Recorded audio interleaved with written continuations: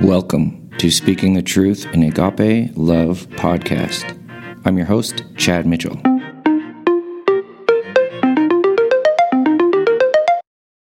Welcome, everyone, back to the podcast. We're glad you joined us. As we go along here, as we study, if you have any questions, we'd love to hear from you. You can send us an email at truthinagapelove@gmail.com. You can always also find us on Facebook, and we're hosting our podcast on most of the most popular podcast platforms. If we're not on your favorite, let us know, and we'll try to get it pointed to that. So we're glad you joined us this evening. I'm Chad. Got David here. Welcome, David. Thank you. How you guys doing? So this Sunday we studied, kind of started a new study that we're going into, basically talking about the beginning of Christ. And Brother David brought us this lesson title. And so we're just going to kind of go through, there's so much we could talk about Jesus, obviously, and the Christ and our Savior. And so that's what we're going to be talking about this evening. We're going to be reading, we're going to probably be using Luke chapter 1 for some of our text. But if you're able, we'll try to bring out the verses, and you can look them up with us. And of course, we'll read them. And so, you ready to get started? Absolutely. All right. Before we do, though, to everyone out there, if you want, you can also go to our Blackfoot Church of Christ website and actually listen to the lessons online before coming into the podcast, so you can really understand perhaps everything that we've talked about. And then, because here a lot of times we dig in to areas that I couldn't exactly say in a lesson. So it's to be on the same page. If you would like, you can go on our website and listen to the sermon before you join us here to get a better understanding of what we're talking about. Yeah, absolutely.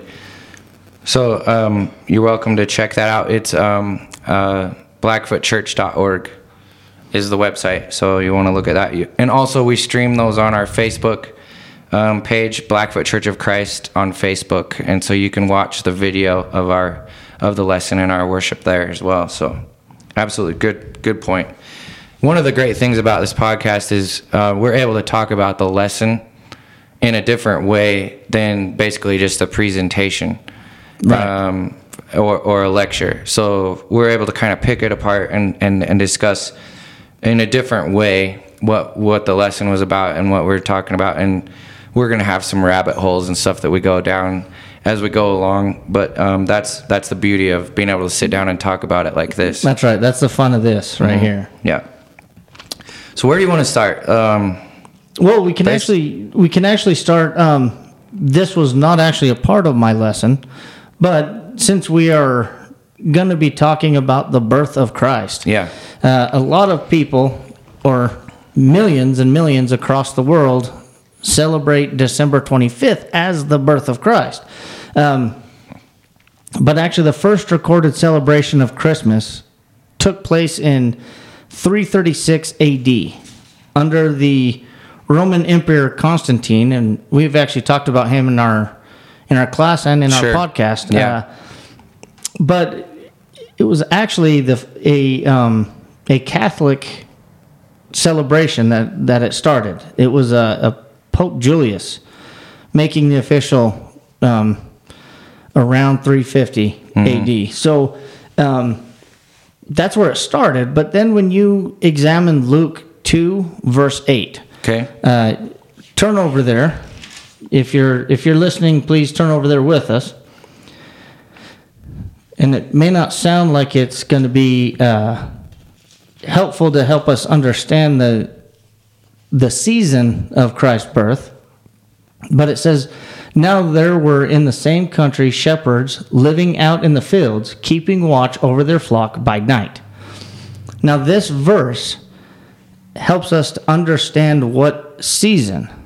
Now, mid-October, that's when they stopped keeping them out and pasturing throughout the night. Was actually mid-October. So it was too cold during the winter time to keep them out. So as this verse illustrates, funny enough, winter is actually the only season that he could not have been born. Yeah, and I think we can relate around here. There's a lot of ranchers here. They turn out. There's a specific time that they turn their cows out to the I would assume kind of similar situation. Yeah. On where the grass is growing up in the mountains or up high, and where this took place it's basically has the same climate as us here in America. Yeah. The climate, we're on about the same, I don't know what you call that, solstice, Elevation? or the same line on the globe. Oh, yeah, yeah. You know what I mean? As far away from the equator? Yeah, that's right. We're about the same distance away from the equator as they would have been here. Yeah. And so the seasons are definitely, I mean, I'm looking out the window right now. We still got snow on the ground. Yeah. It's February. Probably should be a little bit more, but we'd like to have a little more snow, that's we'll for sure. take what we got. It seems a little scarce up when you get up in the mountains, but there's a definite time when when the ranchers around here do a roundup. Yeah. And it's about September-ish, somewhere in there where they, in October, where they bring the animals back to their ranches and get ready for the winter. Yeah. So, but they would only let their sheep out throughout the night during the warmer seasons. yeah. So, and you could Google this, by the way. I mean, that's what I did. I just Googled it, and so that's really where we see. It's definitely not December 25th as it has started. Well, and you've got here Luke 2:8 is basically the only passage that really tells us of the season. That's right. Of his birth, of the birth of Christ. So it could have been anywhere from spring to fall, and depending on who you talk to, some say around May, some say around March, some say April, and then some say even September. Yeah. But funny enough, none is even nowhere near December. Yeah. So just kind of fun facts as we talk about his birth. Sure. But I thought that was kind of interesting. So that's not really a part of my lesson or really what I talked about on Sunday, but just to give us kind of an idea that. Well, and I kind of threw the curveball at you because I was like, hey, this might be a great time to talk about this. Yeah. Because, we're basically starting at the beginning of Christ. That's right. And there's a lot of folks who think of the beginning of Christ being around that date and Christmas. And I know we kind of get a lot of flack sometimes. It's like, don't you believe in Jesus? How come you're not celebrating his birthday? Yeah. And sure, I'm glad everyone's thinking about Jesus. But there's, and really my answer is there's no example in the Bible that tells us to have a celebration of his birth. That's right. Even if we did know the date. Yeah. Even if it said he was born this day, nowhere does he command us or tell us to celebrate it. Mm-hmm. So just one of those fun facts. I mean, it was just a man-made holiday from the beginning. Yeah, and it didn't start till way after the apostles were gone. That's right. It was about 300 years after Christ. Mm-hmm. So they certainly didn't do it the first 300 years. Yeah. So, yeah, that's great. And, we were going to talk about Luke, in Luke chapter 1, verse 26, is basically when his birth was announced. Yeah. And this is keeping in mind just to tie in the Old Testament with the New Testament. Yeah. His birth was very specific, and his birth was actually an impossibility. When you look at Isaiah 7:14, so turn over there with me. This is when it was prophesied about. Now, the prophecies of Messiah, even throughout his entire life, they're very specific prophecies. They're not prophecies like something bad is going to happen in the future or some baby's going to be born in the future. It's a very specific kind of birth. And so verse 14 of Isaiah chapter 7 says, "Therefore the Lord himself will give you a sign. Behold, the virgin shall conceive and bear a son, and shall call his name Emmanuel. Yeah.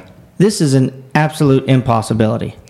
Yeah, how many thousands of years That's before right. Christ was this predicted? Isaiah was written about 700 years before the birth of Christ. Yeah. So that's a great point to bring out too. That 700 years before, but also the first artificial insemination was in the 1770s by an English doctor, and I believe it was an English doctor. But anyway, the 1770s was the first recorded artificial insemination. So after that, like today, yeah, it is possible to have a virgin conceive. It is possible nowadays. This day and age, that is an absolute impossibility. There's no way that can happen. And so that prophecy and that prophecy alone is an impossibility. But yet this is how Christ was brought into the world. So then to go to what you were talking about, Chad, Luke 1. Yeah. This is where we're gonna be reading about it. Yeah. Do you want to read that? 26 sure. through 35? Yeah. So, starting in verse 26, now in the 6th month, the angel Gabriel was sent by God to a city of Galilee named Nazareth, to a virgin betrothed to a man whose name was Joseph, of the house of David. The virgin's name was Mary. And having come in, the angel said to her, "Rejoice, highly favored one, the Lord is with you. Blessed are you among women." But when she saw him, she was troubled at his saying, and considered what manner of greeting this was. Then the angel said to her, "Do not be afraid, Mary, for you have found favor with God. And behold, you will conceive in your womb and bring forth a son, and shall call his name Jesus.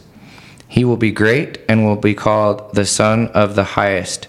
And the Lord God will give him the throne of his father David, and he will reign over the house of Jacob forever, and his kingdom there will be no end." Then Mary said to the angel, "How can this be, since I do not know a man?" And the angel answered and said to her, "The Holy Spirit will come upon you, and the power of the Highest will overshadow you. Therefore also, that the Holy One who is to be born will be called the Son of God. Now indeed, Elizabeth, your relative, has also conceived a son in her old age, and this is now the 6th month for her who was called barren. For with God nothing will be impossible." Then Mary said, "Behold, the maidservant of the Lord, let it be to me according to your word." And the angel departed from her. Yeah. So there's a lot here that you could unpack. There's absolutely a lot to compact, but you see also, as I was just saying, that it is impossible for a virgin to give birth. Mm-hmm. You read, I didn't recall what verse, but with God all things are possible. Oh yeah, that popped out at me as well. And that's also said in Matthew. It's in verse 35. Verse 35, and that's also said in Matthew 19:26, where Christ was saying, "With man this is impossible, but with God all things are possible." That's right. And so here, with God, this is possible. And only with God is this possible for a child to be born from a virgin.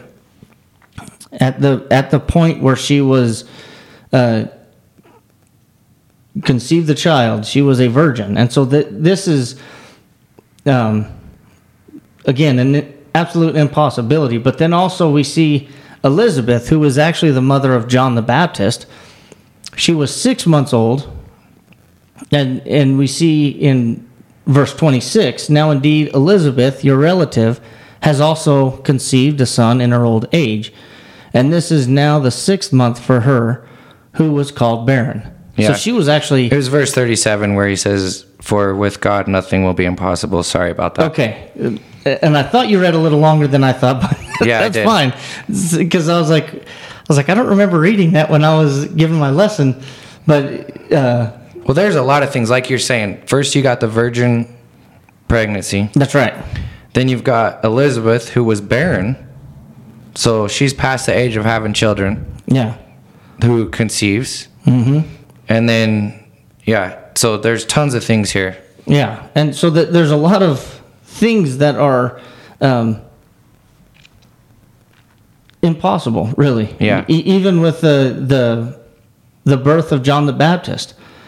And we know later from Christ saying that he has the spirit of Elijah in him. And so another prophecy fulfilled was Elijah will come first before the Son of God. Yeah. Well, he was in the spirit of Elijah, therefore that prophecy was fulfilled as well through John the Baptist. And but there's so many things about the birth of Christ that is almost seemed impossible. Well, not almost, did seem impossible. Yeah. But then even from where he was going to be born, Well, just real quick. Yes. Mary, she's skeptical. Okay. Yeah. She's sitting here going, "This is crazy." You know. I mean, I'd be thinking the same thing. Oh yeah. And that's why he says there in verse 37, "For with God nothing will be impossible." Mm-hmm. Because this is the plan that God has had all along. And then to put that with the prophecy in Isaiah, man. Yeah. How can you argue against that? Yeah. Well, and even John, we didn't get into this, but John was actually going to Joseph was going to put Mary away. Sure, she was. Yeah. Because he's like, I know you didn't get the baby from me. Yeah. So you must have cheated on me. That's right. And so And remember, an angel came to him. That's right. And told him, "This is God's plan. Yeah, it's God's plan. So don't put her away." Yeah. But I mean, imagine because he didn't want to make a spectacle of his wife, so he never laid with her, never known her in that way, as the scripture puts it. And so, not doing that, and then out of nowhere, wait, you're pregnant? Yeah. What do you? You're cheating on me. You're cheating on me. I mean, of course, that's the logical conclusion. Yeah. Because it's not my baby. Yeah. And so, a really beautiful aspect behind it. But the angel came to Joseph and calmed him down, of course. And so then they recognized that, wow, this is actually, I mean, and imagine Mary. Yeah. Imagine, of course, I'm sure she felt unworthy. Like, this is the Savior, and I'm blessed to be the mother of the Savior. This is a great spot to keep going here because, as Mary, if you put yourself in her shoes, what's the first, when something big like this happens to a person, what's the first thing you want to do? You want to go talk to someone. You want to go tell somebody. Yeah. Anytime anything big happens to us, important in our lives, and getting pregnant, that's a big one. Mm-hmm. You tell you got a list of 5 people you want to call right now, right? Yeah. Depending on whatever situation you're in. And so the first thing she does here, and I gotta confess, I kept reading when you're in the lesson just a little bit. I read clear down to probably the Song of Mary while you were. Starting in verse 46 is the Song of Mary. Yeah, so I read clear down. I kept reading when you 45? stopped. Yeah, that happens sometimes. Yeah. But anyways, so it's real interesting because this is something that there's a couple other things we could point out here. So I'm gonna go ahead and keep reading if that's all right. So in verse 39 of Luke 1, now Mary arose in those days and went into the hill country with haste. See, she's got to go talk to somebody. She didn't have a cell phone. She couldn't call up. Elizabeth. She couldn't call her or send her a letter or nothing. She's got to go. And so she's hastily going to a city of Judah and entered the house of Zacharias and greeted Elizabeth. And it happened when Elizabeth heard the greeting of Mary that the babe leaped in her womb, and Elizabeth was filled with the Holy Spirit. Then she spoke out with a loud voice and said, "Blessed are you among women, and blessed is the fruit of your womb. But why is this granted to me, that the mother of my Lord should come to me?" So she's talking. The Holy Spirit has told her, basically, let her know that this is the mother of the Savior. Yeah. Already, And go ahead. Elizabeth felt blessed to even have the mother of the Savior come to her. Yeah, she's surprised. Like, wow. So you can only imagine how Mary must have felt like the Savior, I get to be the mother of the Savior. Yeah. Which, of course, later on when they lose Christ, when he was 12 years old, again, can you imagine losing the Savior? No. like, wait a minute. Yeah, exactly. But that's kind of getting ahead. But sure, it is. Just kind of bringing out, those fun things. And that's what we're talking about. Basically, the birth in the life of Christ, Yeah. So he continues on in verse 44, or it continues on in verse 44 here. For indeed, as soon as the voice of your greeting sounded in my ears, the babe leaped in my womb for joy. Blessed is she who believes, for there will be a fulfillment of those things which were told from the Lord. Okay, so there's another. She's talking about the prophecies. Yeah. That's going to be fulfilled. Blessed are those things which were told from the Lord. Which were told her from the Lord. Basically talking about Isaiah. Yep. They knew that this was going to happen. That's right. And so there's a lot of things that you could pick out here, because the babe leaped in her womb. How in the world does a baby know what's going on? That's right. 6 months in, to recognize a voice or anything, and so this is a good point to point out that babies are people already, even unborn, even 6 months. People try to say that they're not babies until they've actually been pushed out of the womb. Yeah, essentially. exactly. Yeah. But here we see that no, this baby jumped for joy, and so it's alive and well. 6 months. I think this would be a great place to take people that are so upset about this abortion thing. It wasn't God's plan to destroy babies in the womb, just because it's an inconvenience, you know. And so right here is a good example that, hey, this is a human being, this is a human life. I'm trying to think where we were. I went to that museum in Chicago when we were there. Yeah. And I'm sure there's displays like this all over. But there was a display of babies at each week. Yeah, I've seen those. At each week of the pregnancy. Yep. And the first little bit, you can already see arms and a head. It's like a week, 2 weeks. It's small, but you can see a human being right there. It was. I seen one that was the size of a dime. Yeah. So if you have a dime, look at how small a dime is. Mm-hmm. It looked. And what's funny is they actually zoomed in on the baby, and it looked like it was fully grown. I mean, it was just like laying there. Yeah. And then it zoomed out, and then you see it was the size of a dime, and it was just. And I'm not sure. I'm sure that it's just like a miscarriage or something happened with the pregnancy. Yeah. And the baby wasn't going to survive, and so they preserved it to put in this display because it's real. It's real babies. That's right.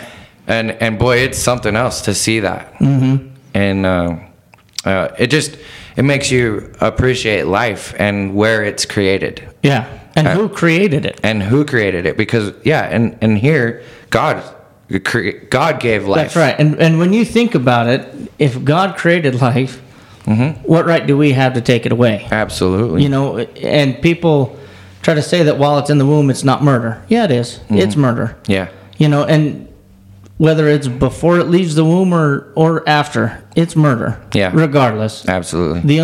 The worst part is it's innocent. Yeah, absolutely. It didn't do anything. The baby didn't do anything. But, of course, getting kind of off the point there, but... And I didn't mean to do that. It just that's one point that's good to point out for folks. If you're in a conversation with someone That's right. Who agrees with abortion, the Bible doesn't really... It doesn't agree with that theory, so... Yeah, and we could, of course, we can get into a lot of a lot of talk about that, but let's not, because one thing that I think would be something to point out here before we go on is David's throne. Do you want to talk about that? Yeah, and so of course in 2 Samuel, chapter 7, verses 14 through 17. So we looked at Isaiah 7, verse 14, and now we're going to be looking at 2 Samuel 7, verse 14 through 17. Yeah. And this is Nathan. We'll just read through verse 16, but it's God talking to Nathan to go and tell David what the Lord has told Nathan. Nathan was the prophet of God, and so Nathan was told to go speak to David. And God is telling him, this is what you're going to speak to him. And so in verse 14 it says, I will be his father, and he shall be my son. If he commits iniquity, I will chasten him with the rod of men and with the blows of the sons of men. But my mercy shall not depart from him, as I took it from Saul, whom I removed from before you. And your house and your kingdom shall be established forever before you. Your throne shall be established forever. And so, God is telling David, really focusing on verse 16, that his throne and his kingdom will be established forever. Yeah. Again, that is an impossibility. Yeah. Every earthly kingdom will be destroyed. Yeah. Even if it went on from David's time to even now, it will be destroyed because God is going to destroy the earth. So this earthly kingdom, it cannot go forever. And so again, this is another impossibility, which of course what we just read in Luke 1, that he was actually of the seed of David. So Christ is the seed of David, and he is taking the throne of David. Yeah. And now that we know that Christ has died and resurrected and then ascended to the Heavenly Father on high, he sits on the right hand of the Father even today, still reigning. Yeah. His throne is established forever, which is through the seed of David, which God promised David. So God fulfilled this promise, and yet again, it's another impossible fulfillment, but God did it because all things are possible through God. You know what makes me think here is this should have been known. You know, this shows that the kingdom that Jesus was talking about with his apostles. You know, the apostles thought it was a earthly kingdom. Yeah, everyone did. Everyone did. Yeah. And this prophecy ought to show them that it's not. Yeah. You know, because this kingdom forever is going to be spiritual.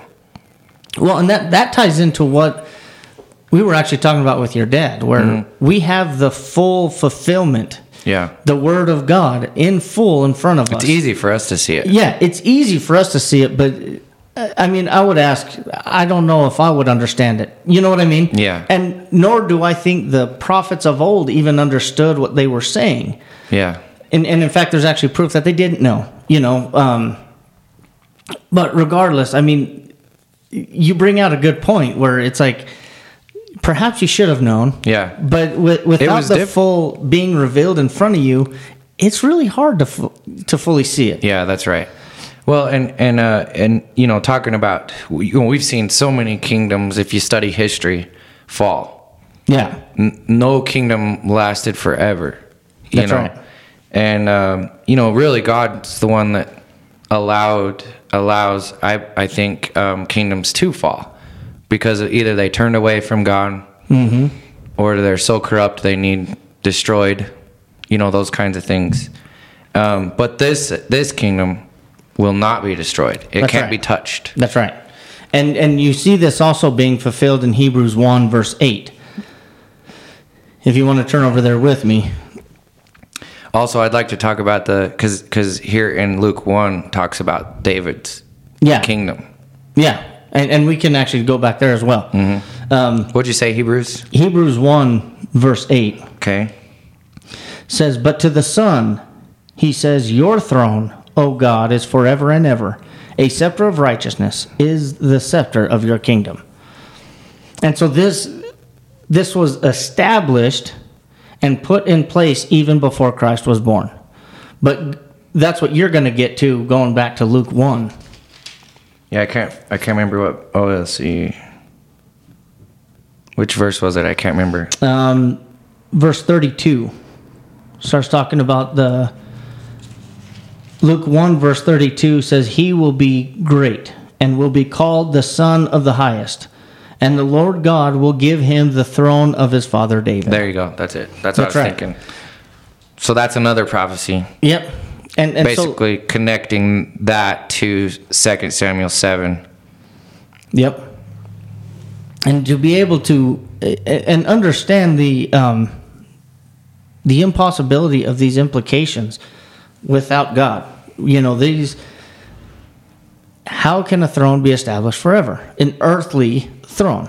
And it should have hit him like square between the eyes, like you like to say. Yeah. It should have hit him right there, Well, but another thing to point out about this kingdom is it can't be destroyed. that's right. So that means that the devil can't get at it. Because what's trying to destroy us now? Satan. The devil, Satan. That's right. Yeah. And so through Christ's death, if we're obedient, we can be shielded from, the devil and make it to this kingdom that will go on forever, that is not going to be overthrown. It's not going to be corrupted. Yeah. And Philippians 4, Okay. 12 and 13, Paul is talking about this, and he's actually talking about being abased and being abound. He knows how to both be hungry and to be filled. In Philippians 4, verse 13, he says, "I can do all things through Christ who strengthens me." Now, the key point behind this is he's relying on the strength of Christ. He's not relying on his own strength. Yeah. Through Christ, we can conquer. We can overcome death. Satan cannot touch us if we are obedient to Christ, and that's what you were saying. Yeah. Yeah. There's actions for us to take. That's right.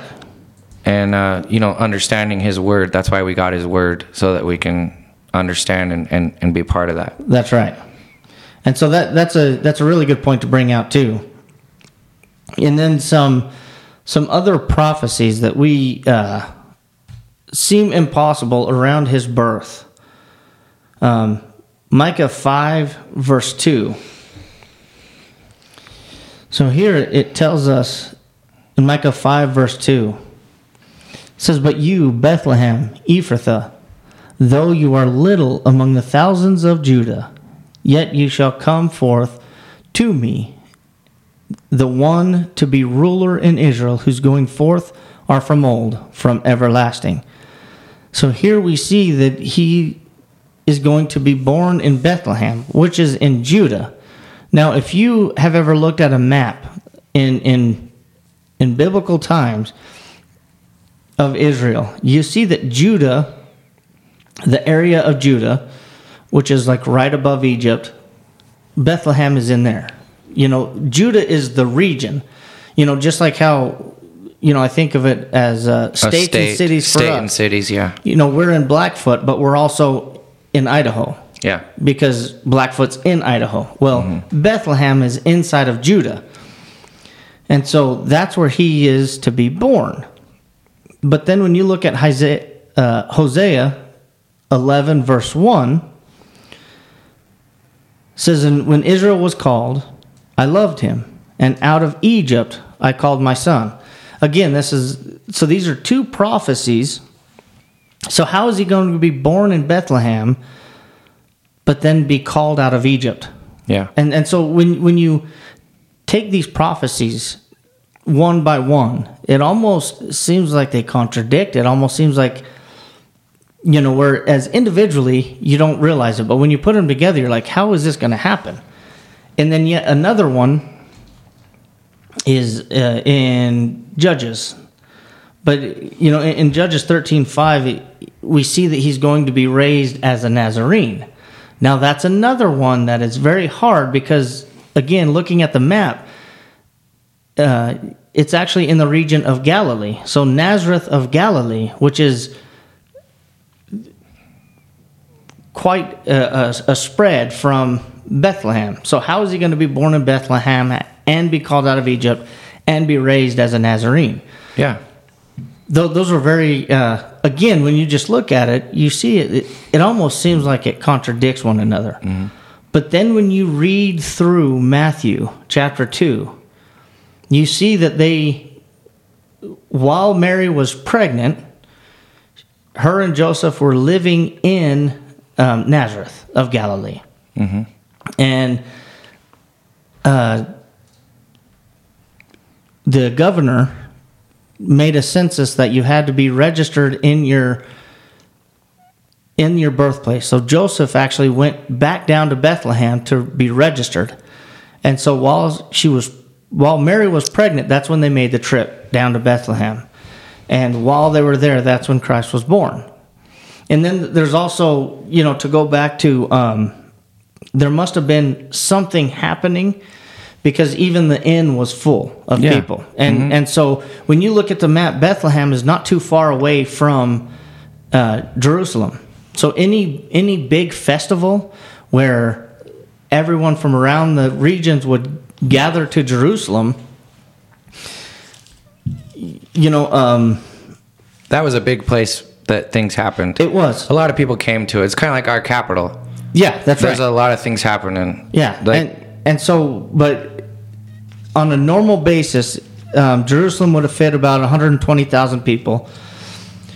And when the feast would come, you could have upwards of like 1.5 million folks to come to Jerusalem from all the surrounding regions to Jerusalem.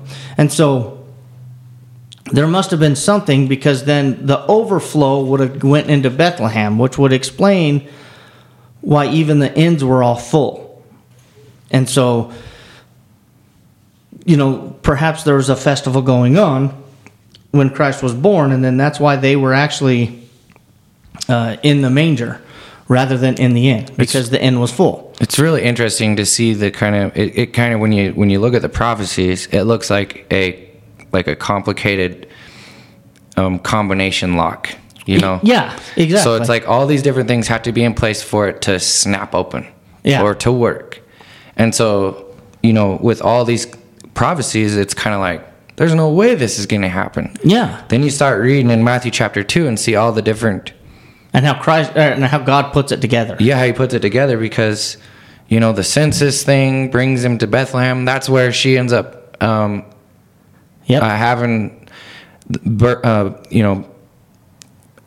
Jesus born. Giving birth, yeah. Giving birth there. There was no room, so they had to they were in a stable. That's right. So she places him in a manger. We all know the story. It's just interesting. And then the fact that King Herod heard that this king was going to be born. That's when the wise men really play a key part. Yeah. Because the wise men first went to Herod, and Herod, of course, wants to destroy Christ and kill him. And, you may think, why would anyone want to kill the only one to save man? Because he thought it was an earthly kingdom just like everyone else. Yeah, it goes back to what we were talking about. Everyone thought it was an earthly kingdom. He was threatened. That's right. And you even look in the Old Testament, they would always actually, if there was a new king put in power, he would destroy all the family members of the old king. So not just the old king, but all the family members. So no one would rise up against him. They would feel threatened. So they would destroy them, so no one could rise up and overtake or challenge their kingdom from within. Yeah, so the wise men came. It's kind of interesting just to read it here in Matthew chapter 2. Yeah. Because he says, now I'm just going to read if it's all right. Yeah, absolutely. Now, after Jesus was born in Bethlehem of Judea in the days of Herod the king, behold, wise men from the east came to Jerusalem, saying, where is he who has been born king of the Jews? See, somehow they knew so the wise men are asking about the king of the Jews. For we have seen his star in the east and have come to worship him. When Herod the king heard this, he was troubled, and all Jerusalem with him. And when he had gathered all the chief priests and scribes and the people together to inquire of them where the Christ was to be born. So they said to him, in Bethlehem of Judea, for thus it is written by the prophet, But you, Bethlehem, in the land of Judea, are not the least among the rulers of Judah, for out of you shall come a ruler who will shepherd my people Israel. So immediately Herod was threatened.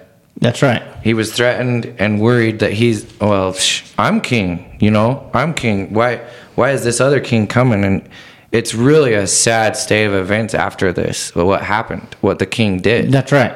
And but anyways, it's interesting how that all worked and basically fulfilled prophecies. Yep. And then when they in a dream, God came to the wise men to tell them not to go back to Herod. Yeah. And so they went home another way. Yeah. Rather than going back to Herod, because Herod commanded them, go find out where Jesus was born. Because I want to worship him. Yeah, I want to worship him. He was trying to trick him. I want to worship him, so bring me word so I can go and serve him and worship him. And these wise men were warned in a dream, so they went and departed another way home. And then we have God coming and visiting Joseph in a dream, telling him to flee. Yeah. Because Herod is going to seek to destroy Jesus. Yeah. But from this, and we talked about this, kings are not good at hearing bad news. Yeah. They're like throw kids. fits. They really are. Like, you have a 1-year-old or a 2-year-old Yeah. wants a sucker, and they're asking for it. You tell them no. They throw themselves on the floor and, rolling around on the floor crying and throwing a fit. That's kind of how I see the kings. Yeah. We talked about Ahab when he was told he couldn't have the vineyard right next to him in 1 Kings 21, I believe. Let me see. 1 Kings 21, verse 4. Yeah. Yep. And it says he went to his bed sullen and displeased and refused to eat. And he turned his back, it says, and he refused to eat. Like he was throwing a fit because he was told he could not have the vineyard next to his palace. Yeah, exactly. All because of that. I mean, and again, it's because kings are never told no. Yeah. You don't tell the king no, or else they'll kill you. Yeah. And in fact, that's actually what happened to Ahab. His wife actually ended up killing the person that told him no. And Yeah. it's really a sad state of affairs. So when these wise men went the other direction back home, and Herod found out that they deceived him, in verse 16 of Matthew chapter 2, it says he was exceedingly angry, and he sent forth and put to death all the male children who were in Bethlehem and in all its districts, from 2 years old and under.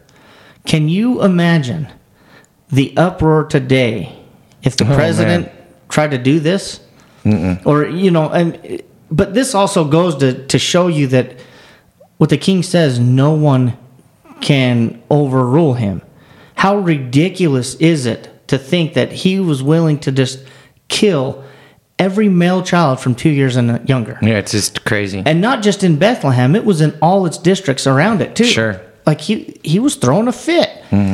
Because he wanted to make sure that he destroyed the one male child that he was actually looking for. Yeah. And funny enough, he couldn't do that either. But it's interesting that this all happened because then they flight to Egypt. So they flee because the angel told Joseph in a dream saying, "Arise, take the young child and his mother, flee to Egypt and stay there until I bring you word, for Herod will seek the young child to destroy him." That's in verse 13 of chapter 2 of Matthew. Anyways, all these things are just turning the knob. I picture a safe. That's a good point. And you're putting in the combo to open the door. Yep. And it's got to be exactly right. So that just clicks in another cog in the prophecy to make it work. And one prophecy I didn't talk about was actually in Jeremiah 31, verse 15, where there's going to be this great mourning and lamentation. And that's what happened here when all the children. And this is what is being fulfilled as we see. He flees to Egypt. It talks about the prophecy, verse 17. Yeah, but going back to what you were talking about, they fled to Egypt, and then in verse 15 of Matthew chapter 2, They stayed there until Herod died, that it might be fulfilled which was spoken by the Lord through the prophet, saying, out of Egypt I call my son. There you go. Going back to Hosea 11:1. Another cog. Another prophecy fulfilled, It just clicks in. which almost seemed impossible to fulfill because he was supposed to be born in Bethlehem. Yeah. Why was he in Egypt? Yeah, exactly. How was he going to get in Egypt? Well, we see how all of this It amazing just adds stuff to the happens. more impossibility to predict what happened That's here. right. And keeping in mind, this is hundreds of thousands, if not thousands of years before Christ actually comes. How can anyone prophesy this? It would be. It's an impossible. impossibility. Yeah. And then, But with God, all things are possible. that's right. That's right. And so That's how. that's how. That's exactly how. It's amazing. Yep. But when they fled to Egypt, this is when Herod killed all the male children from 2 years and younger. Going to verse 18 or 17 and 18. Yeah. After he did this, you can only imagine the weeping and the crying throughout these regions. Yeah. Right? Then was fulfilled what was spoken by Jeremiah the prophet, as I talked about Jeremiah 31 Sure. verse 15, saying, a voice was heard in Ramah, lamentation, weeping, and great mourning. Rachel weeping for her children, refusing to be comforted because they are no more. Yeah. And so you can really imagine losing your child, not just your child, but 2 years or younger. I mean, this is when Yeah, they're it's innocent. crazy. It's just Now, unbelievable. you hear about the terrible twos. A lot of times people have problems with their children around Sure. two because Sure. they're testing their limits. But even in your great anger towards your children, perhaps in that time, how sad would you be Yeah. if the government came and just killed them? And they couldn't fight against it. The king commanded They have, yeah, and it. You know, one thing I was thinking too is like, how did the king get his soldiers to actually follow through with this command?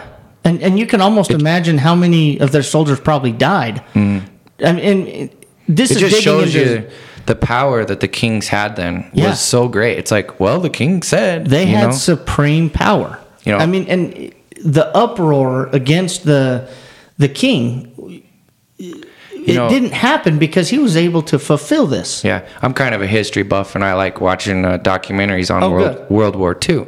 Okay, and a lot after the reign of Hitler, you know, then they had this list of people that they were looking for to commit war crimes, the Nazis, to arrest them and charge them with war crimes. And one of the things that they would ask him is like, because a lot of the ones that killed so many Jews, it's like, why did you do this? Like, how could you have done this? Well, the Führer said to do it, you know, kind Yeah. of same thing that maybe happened here, you know, that they gave so much power to the king. Of course, the king could kill whoever he wanted anyways. That's right. And so that just shows how much power they had, because in the Nazi government, it was kind of the same way. It was a dictatorship. It was a dictator. They gave so much power to one guy that they just had to do it because the Führer said to do it. So I would imagine that the King Herod said to do it. So I Yeah. guess I got to do it. And I don't know. It'd be interesting to know how much pushback he got. Yeah. Well, if they didn't, the king would kill them. Sure. I mean, you see with David, when he was in the presence of Saul, he was most loyal to Saul. You know, he was, even in the region, everyone knew David to be the most loyal to Saul, always doing what Saul asked him to do. And yet Saul, in his paranoia, I'll put it, picked up a spear and threw it and tried to kill David. Yeah. And yet, no one questioned, no one challenged. You Yeah. can't challenge. Not the king. David had to flee. Yeah. You know, and he was innocent, and everyone knew him to be innocent. Yeah. And Saul didn't have to give a reason why he tried to kill David. Yeah. No one can question the king. Yeah. And so that just really illustrates how much power Herod had. Where Sure. no one could challenge the king. Yeah. And so even his soldiers, Because that's power. oh man, that's To be able absolute to power. command your army to go kill a bunch of 2-year-olds, that's younger. power. And Younger, that's power. It's yeah. Like today, or I for can't. fear, fear of Yeah. power. And I, today that's something that we can't really fathom because we don't have that. Yeah. Where that's what's great about the government, where they can actually say no Yeah. to the president, right? Where the president doesn't get to do whatever he wants. Yeah. And sometimes perhaps it seems like he can, but there is a limit to his power, where in this time there was no limit to their power. We have a hard time fathoming this kind of power Yeah. because it's something like we've never seen. We've never seen it, nor, we have no experience in it. But this is, in this time, the king had all power. And another thing to point out too is this power didn't last very long, did it? No, I don't know how much longer he lived, but what happened to Herod? he died. He died. Yeah. And he died, and then they were able, not very long, I don't think. In 19 it says, now when Herod was dead, behold, an angel of the Lord appeared in a dream to Joseph in Egypt. So Yeah. was it worth it, Herod? Yeah. You know what I mean? And so like we want to think that we have a say in what happens in our government. You know what? God has the final say. That's right. There's a reason why Herod was the king. And there's a reason why this happened. We don't understand it, That's a great point to bring out. but there's a reason why it happened, and it wasn't because of anyone's anyone's control. What God said, had put in motion is what was going to happen. Yeah. And all of this filled the cog in the combination. But it was all to fulfill the will of God. That's right. And the next right here, after 19, then that brings up the Nazareth. There's another cog. Yep. The Nazareth. And it's interesting because every time this happens, every time a cog is, or a combo is, the combination is clicked in. It says, like in verse 17, then was fulfilled what was spoken by Jeremiah the prophet. Yeah. So he in Matthew here actually calls out each one of these prophecies being That's fulfilled. right. It calls it out, saying, look, here's another one. Yeah. Here's another one. Here's another one. Here's another one. And it just keeps going.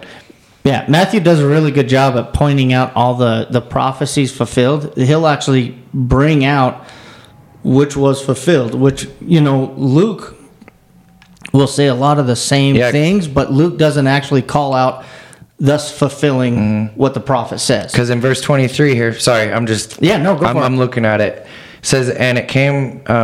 and he came and dwelt in the city called Nazareth, that it might be fulfilled, which was spoken by the prophets, he shall be called a Nazarene. Yeah. And so that he's pointing out all these different cogs in the combination. He's calling it That's out. right. And it happened exactly the way God wanted it to. But it didn't happen the way man thought it would. That's right. Because Jesus was rejected. Yep. And you also see, when you look at all these different prophecies, without looking at the map, you may not understand the impossibility of it. Boy, that's a long ways. It is a long way. Egypt is a long ways from even Jerusalem. Oh, yeah. But how can you be of the tribe of Judah and be called a Nazarene? Or be called... They are completely different regions. Yeah. And being born in Bethlehem. Those are And being different called regions. out of Egypt. Yeah, and being called out of Egypt. I mean, that's like saying you're going to be, born in Green River, Wyoming. That's where I was born, right? Yeah. You're going to be born in Green River, Wyoming. Yeah. But I'm going to call you out of Mexico. Yeah. And then you're going to be raised, or you're going to be called a New Yorker. Yeah. That doesn't make sense. No. Right? No. How is that going to happen? But that's exactly what happened here. I mean, there was a huge distance between them. And, it seemed impossible. Yeah. And with man, it would have been impossible. Well, sure. But with God, all things are possible. That's right. I mean, without God speaking even to Joseph, telling him to flee, and telling the wise men to go home a different way and not, don't help Herod fulfill his evil plot. All of these things, it was through the hand of the Lord that all of these prophecies were fulfilled. Yeah. And go ahead. Oh, I was just going to say, and it's a faith builder. Yeah. For us. That's absolutely right. How can you go through and see all this and say, well, I don't believe that stuff? Yeah. That's just a fairy tale. How can you think that? Yeah. When you look at, the logistics of just this right here, all the things that had to happen in order to fulfill all those prophecies. Yeah. To a T. That's right. There's no way any of us can do that today. No. And there was actually 8 prophecies fulfilled that I brought out in my lesson and this was all before Christ was even old enough to be on his own. Yeah, I like something that I wrote it down. Sweet. It says all of these prophecies were all made before Christ was even born or had control of his life. Yeah. So, as someone who's born, nobody knows what that person's going to do in his life or even in his birth. Yeah. Every one of them, I have 4 kids.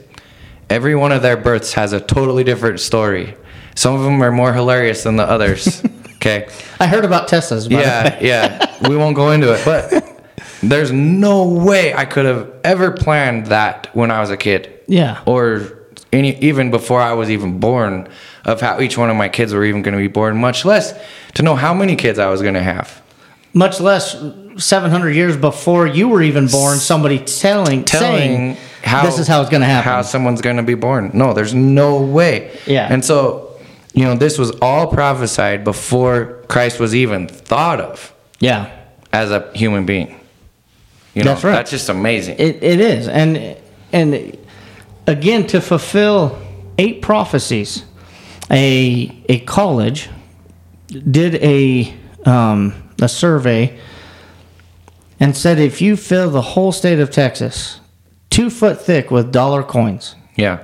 The entire state of Texas. And by the way, Texas is the size of California, New York, and Maine combined. And more Texas than that, is still bigger. I think I seen a map just recently. It was like a meme, and there was 7 states that they could put inside of Texas. Yeah.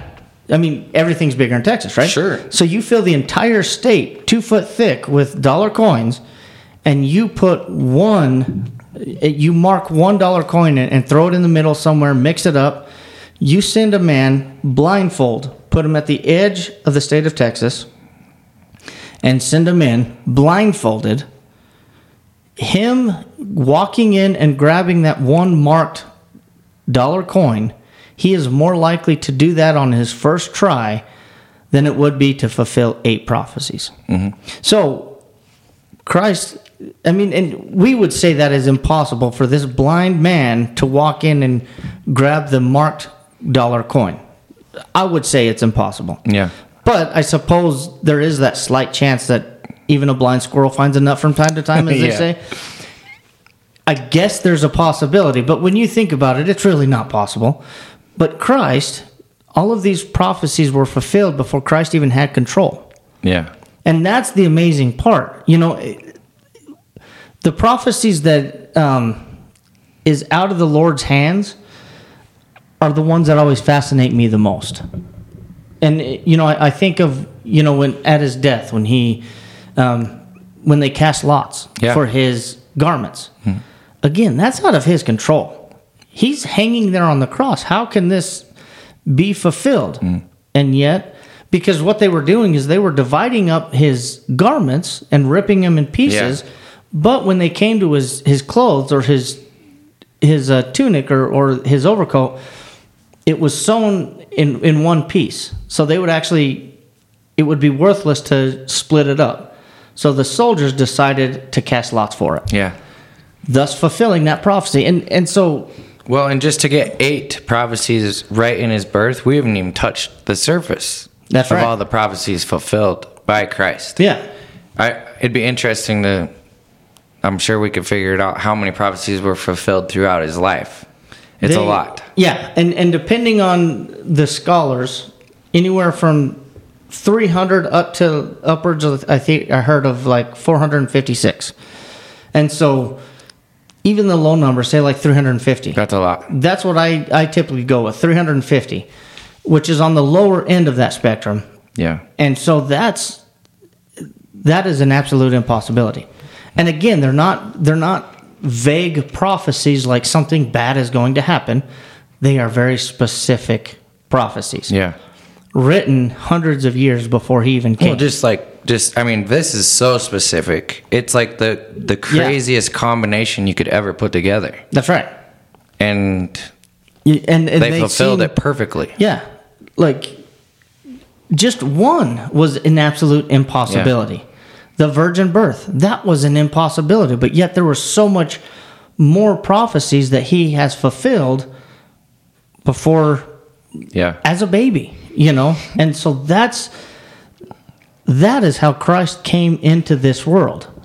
And that's something that and I think is absolute. The biggest thing here for us is we can be edified and comforted knowing that we believe in Jesus, who no doubt came to this earth and as God's son and lived as we are, tempted as we are, but yet was without sin. Yeah. Was that perfect sacrifice on the cross for us. Was buried in the grave for 3 days, arose, overcame death, and ascended into heaven. And then established the Holy Spirit to guide the apostles to basically establish his church. Yeah. And that's... And all we talked about tonight was... His birth. Yeah. And the impossibility of just his birth, let alone all of the other things that he's going to do in his life. Yeah. And, I mean, we could be here all night. Yeah. But we can't. And, I need to go eat. Yeah. But no, it's very edifying and strengthening in our faith for us to understand these things and understand how complicated it was for it to come together. And to me, the prophecies are huge. Absolutely. And a huge faith builder, and it's something we need to talk about and strengthen each other in this with these prophecies. And absolutely. So hopefully you all have enjoyed. We're out of time. Send us an email if you like what you heard, if you want us to discuss something or talk, or you just need someone to talk to. We'd love to talk to you. truthandagapelove@gmail.com or on Facebook. Thanks for joining us this evening. We'll look forward to next time. Also, if you're in Blackfoot, come and worship with us. You can find our on Facebook or our website, the times. But we'd love to see you. So if you're Blackfoot, we'd love for you to visit. We'll see you next time. Thank you, guys.